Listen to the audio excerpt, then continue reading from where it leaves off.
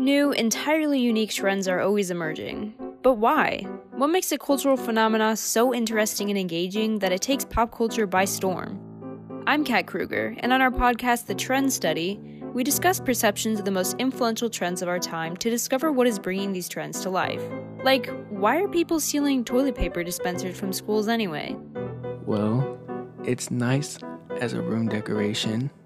Discover more about DV Slicks and the truth behind popular trends on WCYT.org or find us on WCYT on Spotify. This is School, where we discuss all the pieces of the puzzle that make up what we call high school.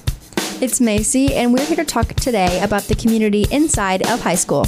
I'm Nisha, and today our topic is social life. Carly here, and let's start off with community inside high school and social life within it. I think a big thing with social life in the community within your high school is cliques. Oh yeah, definitely. So I feel like, for me at least, I've had a clique that started since elementary school. Not me personally having a clique, but seeing other people having a clique, and it just carried all the way through high school. What about you guys? There was this soccer ball team clique, and we would all play at recess, but you could definitely tell the other members liked the other members more than like you or me. Ooh. So yeah, but it was like, oh, I don't do sports, so I'm not cool enough for you guys, but we all are still bonding over soccer and stuff. But I feel like transitioning to high school, it definitely like dispersed.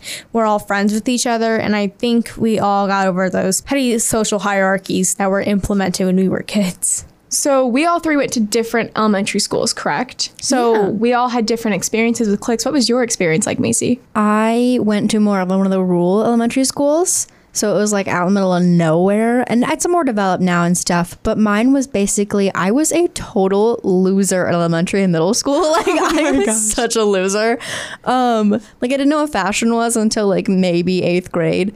And so I was so jealous of all the girls who used to like have cute dresses, and they would like always dress cute. Their hair Justice. Sorry. Like all of their hair would be like perfectly straight or curled every day, and like who has the time for that as a 9-year-old? Absolutely nobody. And I'm still friends with some of those girls. Like I became friends with some of them, and I still hate some of them. We just don't mesh, you know what I mean? They're great people, but I get that. For me, my elementary school, it was a clique of this one girl and all of her friends. It was like top tier Regina George style, but there was about 10 of them. And so they would link arms and walk around the recess playground. And that was like, if you were to link arms, you were so cool. Like that was what everybody was assuming. I mean, they all had Justice clothes. They had everything. They were it. And it was like that all throughout elementary, middle. And I mean, I guess now high school, nobody really cares, but they're still all like friends. Feel like something that happens a lot in high school, friend groups in general always have an initial group, and then it just kind of splits off and a few people remain. But there's never really a bad blood unless there's a really big thing, but then that's like the world against this one person. I feel like it's not. I feel like there's a lot of people that I've seen like in that elementary group, and I think like 3 or 4 of them went their own ways, but the rest, like, they still kind of hang out within the same group. And I honestly think, like, it was very much like they wanted the attention from their, like, leader. I don't know the right word. I think leader's the perfect word for it. So, but that's kind of how cliques were. And that was just the popular clique. There were so many other cliques that when I went into high school, I noticed many different cliques, but it was many different friend groups. It was like everybody found who their friend was, and they entered into their own group. Everything was so crazy. I genuinely don't even know how freshman me scored a boyfriend. I feel like there was absolutely nobody out there that would have wanted to be with me. I feel like relationships in high school, they're so like petty. It's petty, and it's also like, do you even like the person that you're dating? Like, or you're just doing it for like, you can post a pic with them on Instagram. Yeah, that's the big question. Do we all believe in high school relationships? To a certain extent, yes, but also to the same extent, no.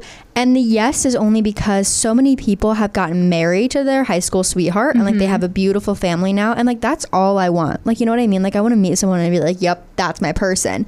But like that doesn't normally happen in a high school. It's more of a college and then like after school type thing. Yeah. I was going to say, I have not heard of one. Well, okay, I have heard of one high school sweetheart story, but every time I hear of a high school sweetheart situation, they get married, they grow up, they realize that they're not like the jock and the cheerleader anymore, and they're ready for a divorce. Yeah. That's why I feel like, because you can most definitely have high school relationships, but for me, I guess it bothers me seeing high school relationships because, like, one, some of these people are like 4 foot. Like, No, yeah. y'all aren't even No, for real. tall enough to be dating. Like, I don't know if there's like a tall limit, like a height limit, but there should be.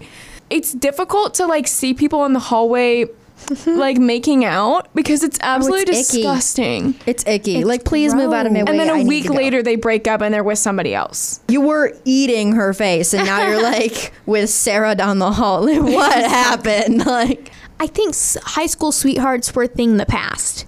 With high school sweethearts now, it's just not very heard of. Yeah. But I also think that there are people in relationships in high school where they are thinking like, this is endgame. Mm-hmm. How are you supposed to be expected to be in a relationship when you're 14? Yeah. Honestly, like you can, in your mindset when you're that young, you think that's it. But then when you grow up, you're like, that wasn't a relationship. There's so much that happens within a span of 4 years. I feel like that's kind of great that our podcast is here because we're able to dive into it because Macy, she is a sophomore. We're both seniors and we all either are going through or have been through these stages in life. I think that that's a really good way to think about it because we're only at the start of our episodes here and we just talked about inside. We haven't even talked about our life outside and exactly. the community that high school brings us because nobody talks about it. It's only 4 years of someone's life, but it's pretty important 4 years that people look back and remember a lot. Yeah. And you don't think about it until you're gone. And I feel like considering the fact that Macy's still at the beginning of her high school and you and I are at our end, it just represents how crazy the community within it can be. So thank you all so much for listening. We hope you enjoyed it. We will be back next week. You have been schooled.